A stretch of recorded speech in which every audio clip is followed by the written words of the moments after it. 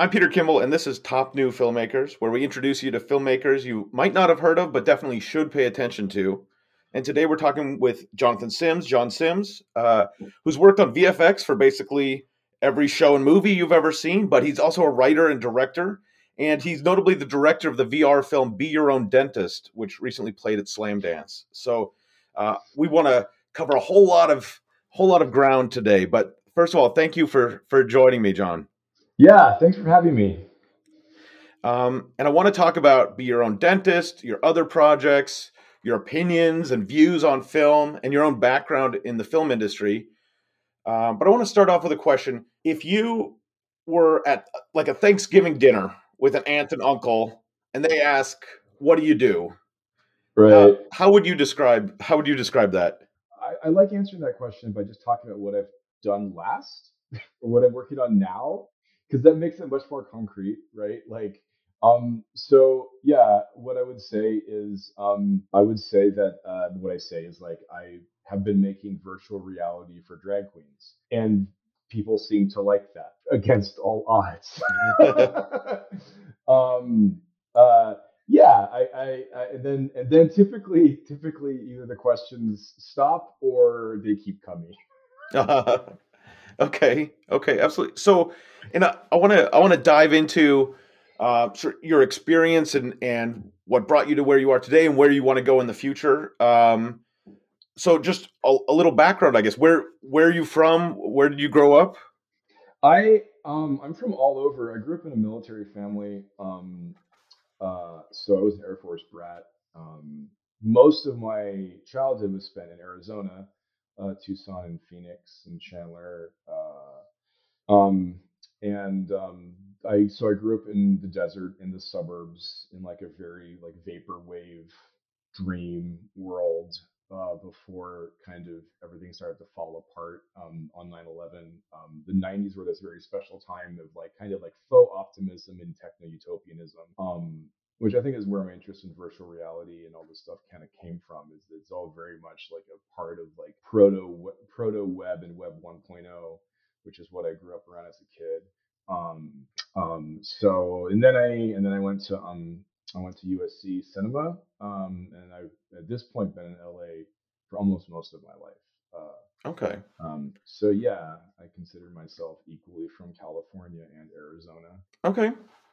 So you went to USC as an undergrad, Yeah. and so what drew you to that? Already as an undergrad, going to film school. How did you make that decision? Well, it's funny. So like I mean, as much as I'm like people see me as like a weirdo artist, like I love Star Wars. Like I have a deep and abiding love for like not just Star Wars, but like the stuff that made Star Wars, like Kurosawa and like westerns and like So I went there for George Lucas. Like that's like the shitty easy answer. But like I like when I talk about like my favorite movies, like I like to say that like prior to puberty, like it's like Star Wars, and then after puberty, it's Blue Velvet. Okay. So it's like so like really like there is a parallel universe where David Lynch was supposed to direct Return of the Jedi. Like that was actually supposed to happen. He didn't. He. That's true. That's It's true. It's Oh, I didn't know absolutely that. true. Can you imagine? Can you imagine Mr. Lynch in charge of Jabba's palace? God, Wow. what a world! What a cosmos it would be like to live in if that's what actually happened. But then we wouldn't have gotten Blue Velvet because I think the deal he made with Dino De Laurentiis, he directed Dune, which was his least favorite movie, but then that let him direct Blue Velvet. So it all kind of washed out in the end. But to answer your question, I guess from my beginning, I've been kind of driven by contradiction and paradox, with George Lucas and David Lynch being my primary, I think, influences. That's that's such an interesting recipe for your creativity, though. I think that paradox and contradiction that's got to inform what you're doing now too. um, yeah, I think. Look, I think genre is like a really great way to deliver, anything. And I think that genre is an important ritual that we all can participate in together, and it works, right? It works. And I think that if you respect the rules of genre, people know people have faith in you and they trust you, and then you can do things with that trust. Hmm. You can betray it or you can reward it. And I think it's a good thing. I'm not. I think that transgression is important, but I think that genre is also good. So on that, do you feel like what genres draw you in the most? What are you most excited about, either viewing or making? Um, I love horror. Uh, I love horror. I love science fiction. And I love fantasy. Um, I love I love those. I love them each for different reasons. I like horror because I really do like being I don't want to say cruel, but like challenging an audience with images. Like an audience goes into something, saying like, horror movie is basically like an audience member walking in saying, "Do your worst, right? Do your worst." Um, Scare me, disturb me, traumatize me. It's a dare, right? It's this really fascinating. It's almost like BDSM a bit. Like it's like they're challenging you to meet an expectation. Um, and I think that's a really interesting idea. And you can do that, or you can just have fun with it. You don't have to take it seriously. It can be campy. That's the thing about genre is it can go in either direction. It can be sincere or it can be silly. So that's horror. Fantasy, yeah, fantasy and sci-fi are genres that get, I think, confused a lot. Hmm. Like Star Wars is a fantasy story. Dune is science fiction. Like, How would you um, define the distinction between those then? uh, Science fiction is about how technology alters ethical and moral questions that we're familiar with. Hmm. Uh, and so, how if things were different, if we were allowed to do different things, usually through technology, how that affects our own sense of right and wrong, and what is and how we engage ourselves and the people around us. And fantasy is more about fantasy. It's typically about a simpler universe, right? Where those moral questions are like kind of not as important, and Hmm. everything's kind of reduced down to this very black and white kind of thing. And these very basic kind of childish ideas can be portrayed in really rich, vibrant, interesting, fantastic ways, right? And it's a return to childhood, I think, which is an important thing that everybody should do. Yeah, absolutely.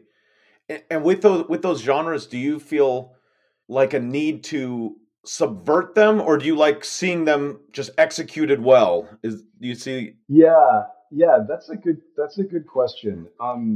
I think it's a case by case basis. I think it's important to people. I think people should have fun in the movies.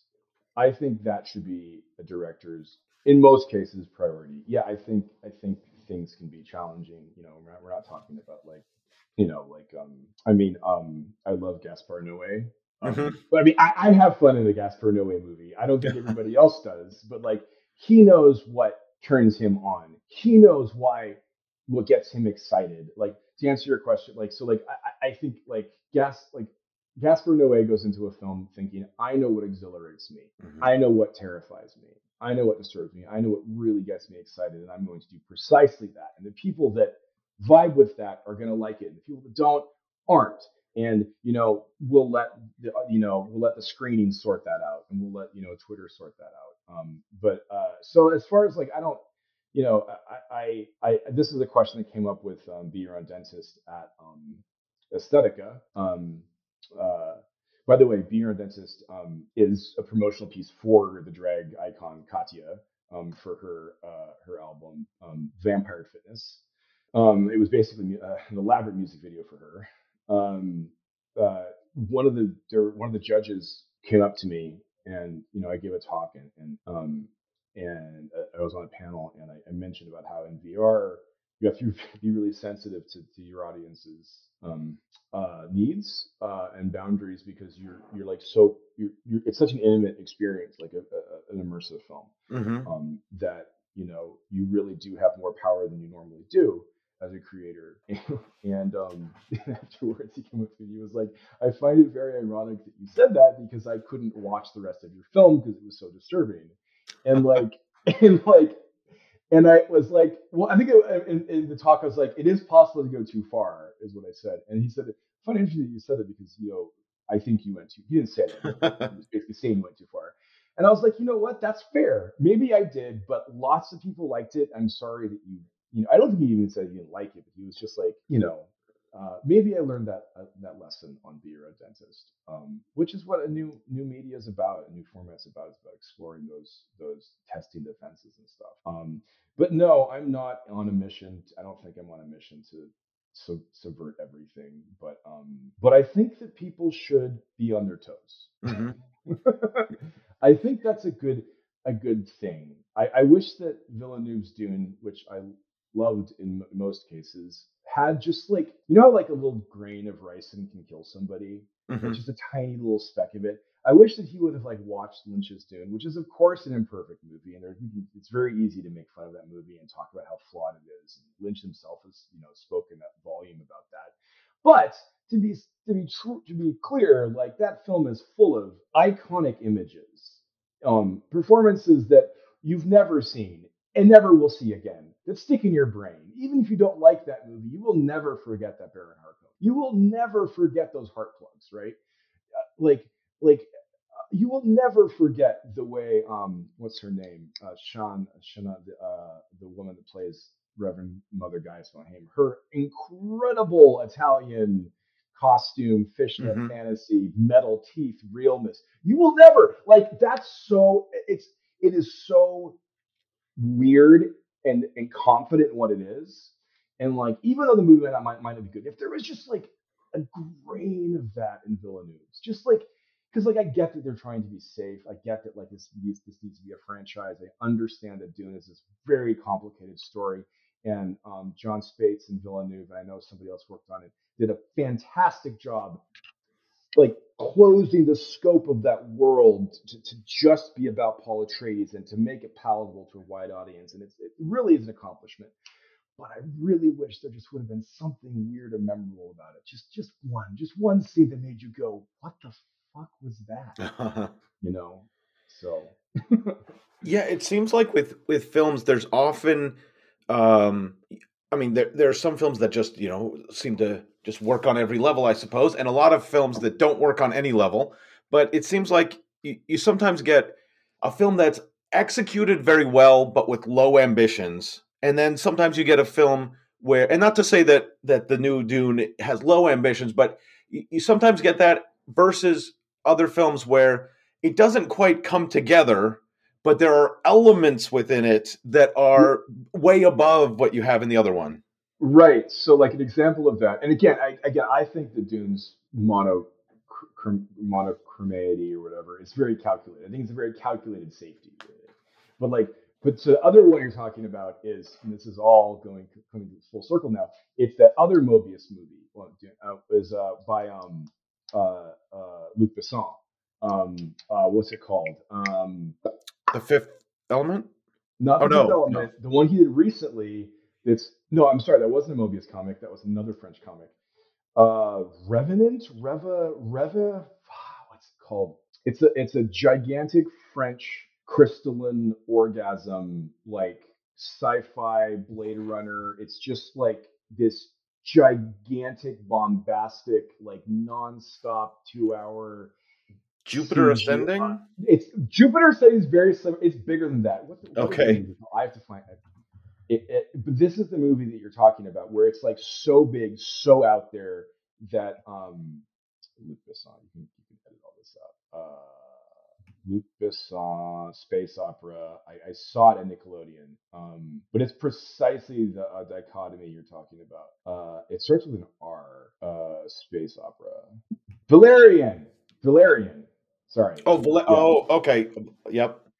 Yeah. So like so Valerian is an example and very similar. Like you don't have Valerian without Dune, but Valerian's one of those movies that's like just such a mess, and it's so big, it's swinging for every single fence. That's an interesting. Yeah. I didn't enjoy Valerian. I did enjoy Dune. Hmm. But I can respect what Valerian was trying to do. And as a director yourself, do you are you more drawn to pushing yourself, telling stories, finding those elements that might not completely work but are really exciting to you, or are you more drawn to the telling the story in its completeness? You know, those might both be important, but you know, if you're Right. drawn one more to the other. No, well, so I think for me, it begins. For me, it always begin creative process always begins with an image, an image or a highly cinematic moment that I'm really attached to, and then my challenge is to figure out how to wrap that in a way where I get to do that, right? Like I get to have that moment. And I think that really comes from my love of Danny Boyle. Mm, Um, his all of his movies have this, not all of them, but a lot of them um, are have this crescendo, right? This victorious, like almost like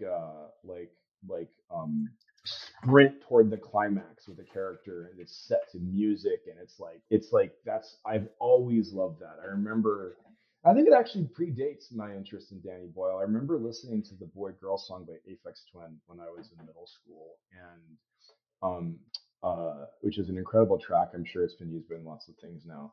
And just fantasizing about what kind of story I could tell that could end with that song, end with that sequence, right?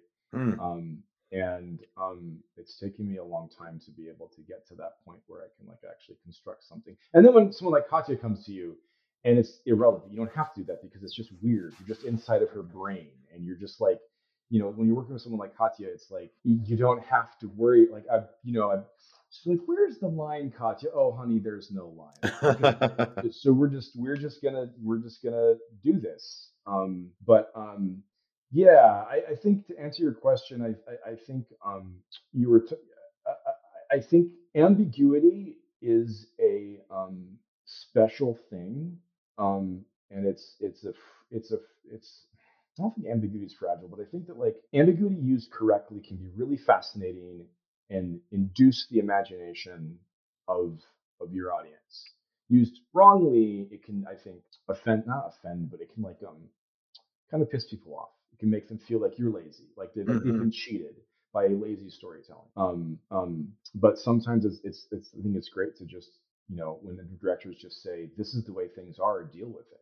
Like at the end of Red State by Kevin Smith, when the horns of the apocalypse sound, Hmm. and like you're like, what the fuck was that? It doesn't actually matter what it was, and it works. Hmm. You don't feel slighted. But then something like Lost or Prometheus, you're kind of like, well, yeah, but how? Like, I don't like. So yeah, That that's is a fine line on just on a craft level of finding that level of ambiguity that still has enough resolution to work for the audience, even if you're not answering and everything and tying everything up. You still have enough resolution to feel like we've come to an ending. yeah, yeah. I think one of my I love the movie Annihilation. That's Gareth Edwards, right? I get him confused with I think so. I get that's the Ex Machina guy. Who also wrote Sunshine was Danny Boyle. See, all my favorites are all kind of clustered around a few concepts. Uh-huh. um, uh, uh, uh, the Annihilation was written by Jeff Vandermeer. Fantastic series of books. If you haven't read that and you like the movie, or you wanted to like the movie but you felt like it wasn't great, read Jeff Vandermeer's work, the Area X trilogy, or any of his things. They're just really great. He's also really accessible on Facebook if you still have Facebook, which I don't. Annihilation is a great example for me of ambiguity that works really well. Like, I really did like the love story between the scientist and Oscar Isaac. It was enough to tether that strange world to something. I think in a novel you can have that thing be more real and subtle than like a Hmm. love story, which is probably pretty easy to do, but it's a movie, In the book, it's not like that. It's a little bit different. Yeah, I love the ambiguity in Annihilation. It doesn't matter when I watch the movie. It doesn't matter what that thing is. It doesn't matter where it came from. It doesn't matter. I'm thinking about what it wants, what it wants, what it's thinking, what it's feeling, and then I'm wondering like where that intersects with what Natalie Portman's character is thinking and feeling, and then I start questioning if they're really that different, right? And that's really Mm-hmm. cool. And zero explanation, zero, backstory, nothing, and that's good. That's really good storytelling. Yeah, that's you're doing a great job of just giving me a lot of things to go back and watch again. But definitely. So I wanna we've been circling around it, but I want to talk about Be Your Own Dentist. Yeah, And you were mentioning these interactions with Katya. So how did you get started with this? yeah. This is a long story. So I was at Katya and I were going to work together on a project for the Sundance New Frontiers Lab, also a VR film. That really didn't have much focus, but it had some really strong visual conceits, and we got shortlisted by the New Frontiers program. It was the development lab, and we did an interview with the team, and we ended up not being selected, which was disappointing. Then a few years went by, and I was in Nickelodeon, and Katya and I reconnected. And oh no, wait, sorry, scratch that. That's how the first one started. Cut.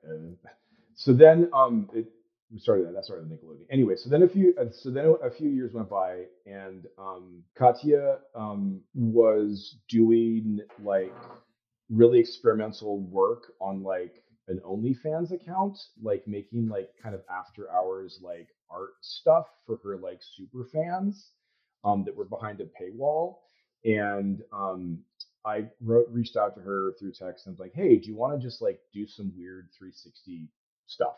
And she was like, "Actually, do you want to do a guided meditation about how to remove your own teeth?" And I was like, "Yeah, I mean, yeah, absolutely." And she sent me the track off Vampire Fitness, and basically gave me free reign, and we had worked a bit together before, so like there was a rapport there. um, but it's really really amazing to work with somebody that really trusts you and respects you, and um, gives you the freedom to just do what you want. I off the bat I was like, I want this to be cinematic. I want this to be Yoda Rouse's project. Um, and I kind of I have a lot of experience with elaborate VFX films, and so I know how to take a concept and bring it through that hell of production that I view like any filmmaking, entering the atmosphere, like Hmm. you're a your idea is a chunk of precious cosmic metal, and it has to embed itself in the earth of the audience, and between those two things is this inferno, this gaseous inferno that you have to race through. And as you're going through it, the heat starts peeling off parts of the idea, and they start burning up and incinerating. And the heat from the atmosphere starts to like reshape the asteroid, and the thing that ends up landing isn't the thing that like was orbiting like Earth. It's been shaped, it's been different, right? So like I think that especially like a VFX heavy thing, the atmosphere is even more gnarly because there's so many like things that can go wrong. Um, it was fun to use all those skills I learned on other people's projects on mine, and see it work. I'm just really happy with the world it is. I'm really happy that it feels like Dune. To me, the comments on YouTube, to see people say things like, "Oh, are they Bene Gesserit?" And I'm just like, Uh, "Fuck yes, they are. Yes, they are. They are totally Bene Gesserit." Like the only like hint of that is the fonts I'm using, the fonts from uh, Frank Herbert's Dune novels, and the font from Lynch's Dune, and just this kind of like Middle Eastern kind of like the architecture is inspired by Jodorowsky's.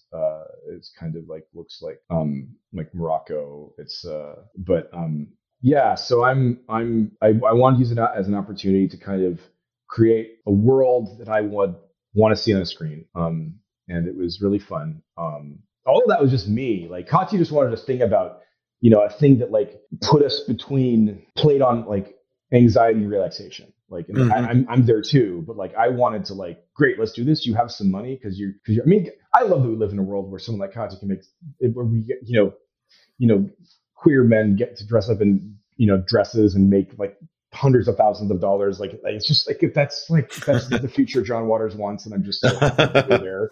Like, and I'm like, great. So if we're gonna spend this money, let's make it really cool. And yeah, I'm just so proud of it. It kind of rhymes with my other two VR pieces. The Cosmic Laughter of Kuchi Banaka, which is also at Drag Queen, and then Dreamtime, which is kind of like if H.R. Giger art directed the Aurora Borealis. Uh, um, they all kind of stick you. I'm trying to stick you firmly between awe and terror, like or wonder and fear. Like like I want to create worlds that you want to like the thought you think it's too much, you want to go, but then you don't because there's the beauty and the there's things that keep you invested, even though it is kind of aggressive and confrontational. Mm-hmm. And do you think that this kind of immersive filmmaking could it sustain a feature film in that form? Is it something that Yeah, a person can only watch in a shorter bite-sized version? there are documentaries. There are some documentaries that are feature lengths. I haven't seen them. I don't know. To answer your question, I have one idea. It's a space isolation horror thing in 360 that like is episodic, and it's like question of how big are those episodes. I don't know yet. That's a question. I don't know. Like Mm-hmm. people say, do you want to make another 360 or VR thing? And I'm like, I really don't know. Like I wanted to make Dentist because it worked. I wanted to make Coochie, so I get to make Dentist, so it worked. I started Dreamtime was an experiment, so I don't know. It was the market and the art medium is still kind of resolving itself. So I don't. To answer your question, I don't know, and that's kind of exciting. And let's just see Yeah. what happens. Yeah. How long was production for Be Your Own Dentist? We shot it in 2 days. And then we shot it in November. Yeah, November. And then I was done in January. I did everything in post Mm-hmm. except for the environments were made by a very talented environment artist named Ina Chen. You should look her up and hire her. She's great. She made all of our environments in Unreal. But I did everything. I did all the comping. I did all the editorial stuff. It was 10,000 8K frames. Wow. Wow. Because it's stereoscopic, 8K by 8K. So it's like one plate of a stereoscopic film is the way I'm doing it is a square, two 4K images on top of each other. Hmm. It was like it was yeah. I did if this would have cost a facility hundreds of thousands of dollars to do, and I did it myself for like not that much, not that much. So with all of that effort and probably some computing power and all that time, so what do you have expectations of the audience? I mean, if someone watches it and never moves around, is that a crime? Is that is that That's a great question. How do you feel about that? Yeah, so like I think that I view myself when I'm making a 360 video, I prefer to call them immersive films. I think that if it's stereoscopic and I think 360 videos are like things that are shot with like little camera balls that like are compressed like all hell, and like I think if a film is stereoscopic and has a lot of high quality rendering in it, it's really an immersive film. I don't like the term 360 video, but so to answer your question, when I'm making one, I see so what are the tools you have as a filmmaker? You have the writing, the performance, mise en scène, editing, right? Editing, directing the tension, right? That is like off the table if you're making an immersive film. It's just gone because if you try to tell people where to look, you confuse the hell out of them, piss them off. They're going to take the thing off. Even putting one of those like infernal contraptions on your head is like a really big ask, for anybody but the most diehard enthusiasts.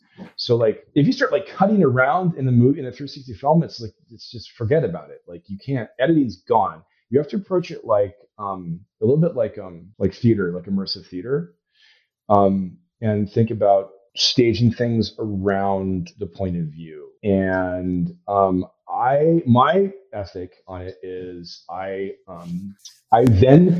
my job is to create a world that is rich enough in images, near and far, that my viewer then becomes the editor of their own experience.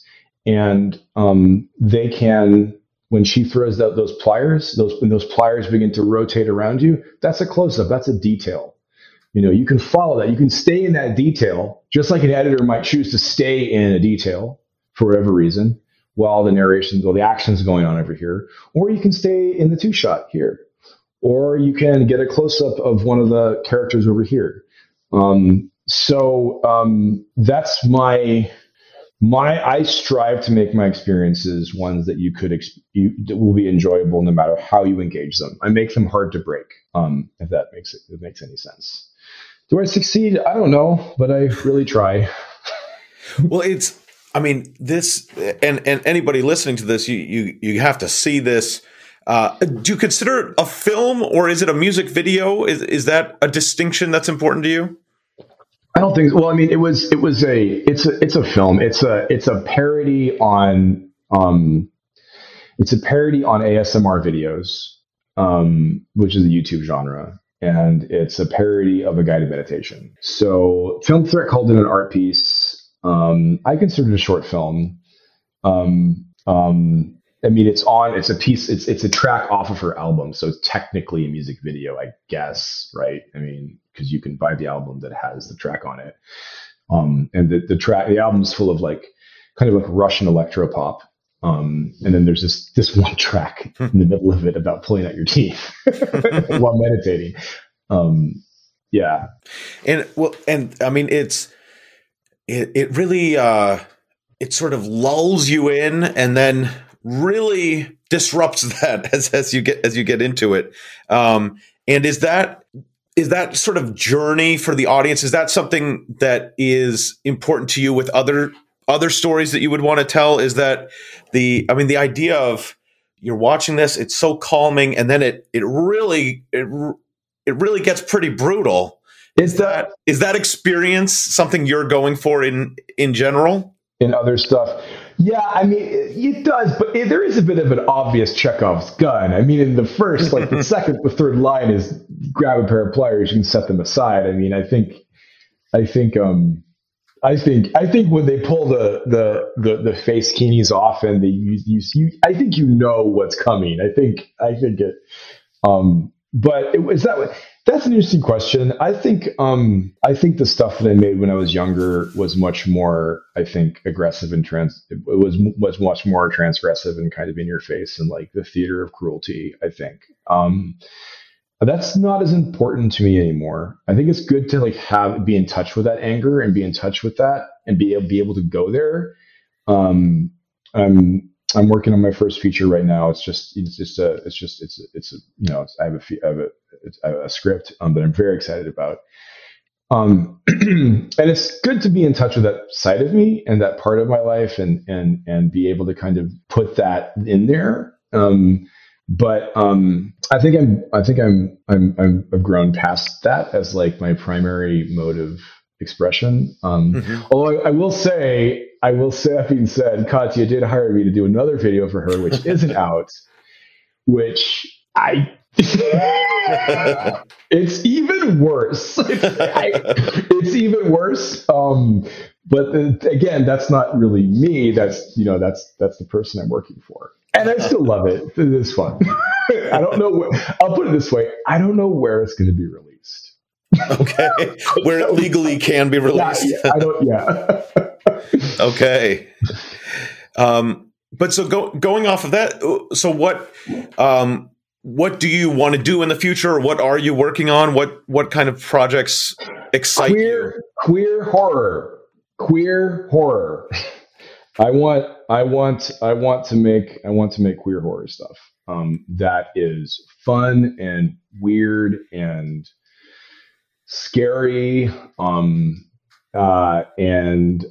Yes, involves drag queens. I wish I could talk about it. I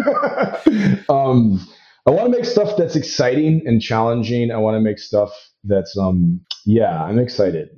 I think that's an exciting area to explore. So I wanted to just ask a couple questions. Sort of, thank you so much for your time. We're going to sort of wrap up a little, but I wanted to so ask you again if you were going to say your three favorite films, and you talked about Star Wars, you talked about Blue Velvet, but and I don't know how, pre-puberty, puberty, I don't know where you're at now, but if you were going to choose your three favorite films, and then I wonder, why do you choose those three? Why would you say those three? Oh man, what a question! Three favorite movies. It's just weird. It's like Star Wars is fossilized into my brain. Like I almost feel like I didn't have a choice. Like I don't like. I don't like. I almost feel like it's It's like I have brown eyes, but that doesn't mean brown's my favorite color. Like It's like a part of. It's weird. I don't. It's such a hard question. Three favorite movies. I don't know if I can do it. I mean, Blue Velvet, I think is one of them. And whenever I answer this question, I always the next day go, oh wow, why didn't I say that movie? Why didn't? Because you just think of something else that you just love so much. Yeah, man, I don't know, and that's not the answer you want to hear. I know. I really know. I favorite. God, I don't. There's so many ways to answer that question. There's so many ways. Yeah, I'd say Star Wars and Blue Velvet are two. And the third one, man, probably Eternal Sunshine of the Spotless Mind. Yeah. Okay. Yeah, I think that's spanning some different genres there, but also some through lines. Dreams are the through line. Really, I mean, Star Wars is it's not a dream. I mean, it's like a fantasy, but I mean, dreams are that one. I think dreams are the through line there. That's interesting. And I think it is. Whenever I think about that idea of what's your favorite film, there's so many different ways that you could take that. As you say, do I want to sound smart? Is this the film that I most want to watch next? Yeah, I'm not trying to sound smart. If I was trying to sound smart, I'd say like a Fellini movie, which I love. I'd say a Tarkovsky, which I also love. I was asked this question in Aesthetica, and everybody gave those answers, which are fine, whatever. I'm not saying they don't like those movies. I'm not saying they're bad movies. I'm kind of yeah, do you really, man? I was I think the answer I gave was, I think I said Mad Max Fury Road. I think I said Mad Max Fury Road or The Raid, because those are examples of action movies that are not dumb and have soul, and they kind of just turn upside down the idea that something has to be complicated and intellectual to be good or fun. It doesn't. It can be fun and not be insulting to your intelligence. Mad Max Fury Road is a masterpiece. It's a masterpiece, and I really wish there were more movies like it. I really do. Yeah. And what do you actually end up watching the most? Reality TV or Tarkovsky? What do you actually end up watching the most? What do I actually end up watching the most is a great question. I've actually been watching. I watch a lot of Brian Yuzna, weird, early Cronenberg. My last few movies I watched were Society by Brian Yuzna, Future Crimes or Crimes of the Future by Cronenberg, his thesis film at wherever he went to school. I watch I call it nerd church, or like just like pop culture church, which is like we all just have to watch these movies that come out. Like that's just, it's Hmm. like church for us. So like I go to church in that respect. Like everybody else probably does with like Spider-Mans and Dunes and Batmans and all that shit. But then like I think the stuff that I really do enjoy is like I like bad like 80s. Like my friend has a Plex server. This stuff on Shutter, right? Hmm. My friend has a Plex server with just like terabytes of like the most arcane, strange 80s TV horror movies. I mean, stuff from, Japan, and like, people that are living their genre camp fantasy. And it may be bad. It probably is bad, but like the passion and the confidence are there. And I think that's really important. And I really respect that. And that really does actually vibe with me. And then I do like I guess the small. I've been watching a lot of horror movies, the modern horror movies, to see this interplay with budgetary constraints and scale really Hmm. compels me, because as someone that wants to make horror in today's market, it's important to look at how people do that. And so I guess a lot of horror stuff, and I watch a ton of Drag Race with my boyfriend. That's like it's gay football. Um, and yeah, we watch, horror and drag queens. There you go. That's it. And that's, I'm consistent. That's great. That's great. The one real last question here. There's a Christoph Waltz gave an interview once where he was asked, because he had been a TV actor in Austria and Germany, and he was asked, were you satisfied? Were you happy being on TV in Austria, or did you always dream of being an Oscar winner? And he said both. That I was happy doing that, and I also still dreamed of being an Oscar winner and all of those sort of Hollywood fantasies. And so my question is, what about what you're doing right now? Are you happy about? Do you enjoy? Does it fulfill you? And what would be your dream down the road? Yeah. I feel like I'm really present with what's happening right now in the world, like kind of just what people's anxieties and hopes are, um, and how that can mesh with genre. I hope, and also like the side of technology, like kind of where things are going from a production standpoint, and how virtual production is being more and more integrated in these different new emerging technologies that we have to keep costs low but keep ideas big. Like that's really compelling to me. I'm happy that yeah, this might be the only reason that I'm happy that I'm alive at this moment in history, I guess. But that's a big one, and I hope I get to do what I want to do. I guess that's my answer to the question. I hope that I get to do what I want to do, because I have a lot that I want to do. I have a lot that I want to say. I have a lot of things I want to show people that I'm really excited about, that they keep me awake at night. I have these scenes that I've written that I want to share them. Like yeah, like gay Tarantino shit. Like I've got some cool things. I hope I get a chance to show them. Well, and from what I've seen of your work, it's the vision that you bring to it is just so vivid and Well, interesting, thank and you. I Yeah. I definitely want to see more. Do you feel like this is? Do you feel like this is coming ex nihilo from your brain, or is this? Are you curating all of your influences and bringing that to a new audience? Where do you feel like the what you are creating is coming from? Right. Yeah. I mean, the references. I mean, obviously, yeah. Like I am summoning like a Final Fantasy character. I am summoning like I'm trying to summon like my gods like up through like yeah like like I.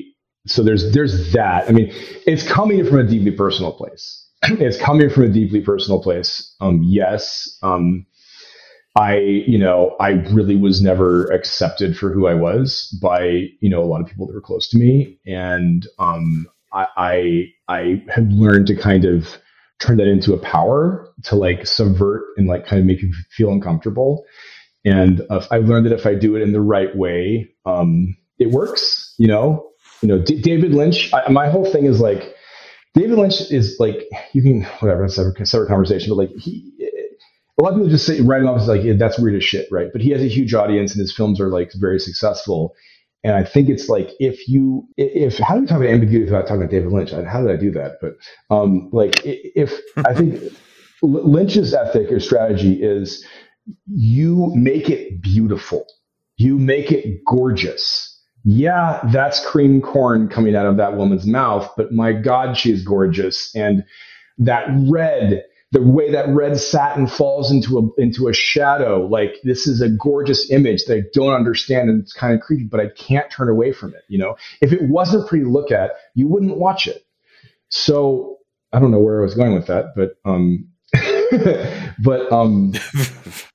yeah, very vivid though.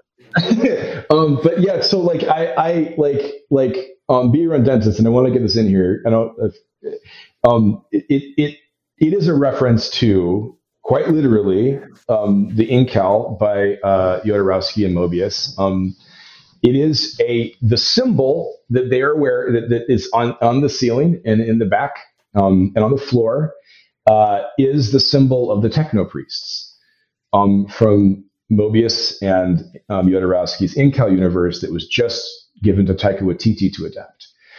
In the Incal universe, the Techno Priests it was inspired by Dune, are a religious organization that creates virtual reality experiences that they use to control the galaxy.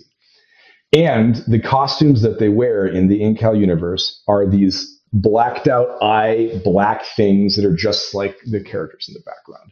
So really, the Be Around Dentists piece really is a Techno Priest exercise that could have been released in the Incal universe. And a lot of people were like, pointed out this, how I'm using Jodorowsky's frame in Holy Mountain, for the main setup. And they're like, oh, it's like Jodorowsky. And like, yes, it is, but not how you think it is. It's actually like the Incal. So yeah, I guess I'm channeling my own stuff through the things that have gotten me excited in the hopes that they'll excite other people. Yeah. And that's just such that seems so great, especially, talking to you, seeing how much passion you have for this whole medium and how much effort you've put into learning from so many other people, that combining those influences and what you've gleaned from that with your own original creativity, that I think that's what creates the the original voice that you're bringing here. Well, I'm really glad you think that. I'm very proud of it. I hope I get to do it more. And it's taking me a long time to make things look like this. And I'm just really getting started, I hope. Well, I definitely look forward to seeing more of your stuff. And if people want to learn more about you or follow your projects, is there a place for them to go? Yeah, I am Simsmode, SIMSMODE on Instagram and Twitter. And that'll have a link to my website, which you can explore. My website is wjsims.com. It's got kind of links to my other projects and stuff like that. Yeah, you should look at. Oh, you should also look at watch the Cosmic Laughter of Kuchi Banaka, and I'm not sure if Kuchi's even working anymore, or like that's spelled Cuccie, like Gucci but Kuchi.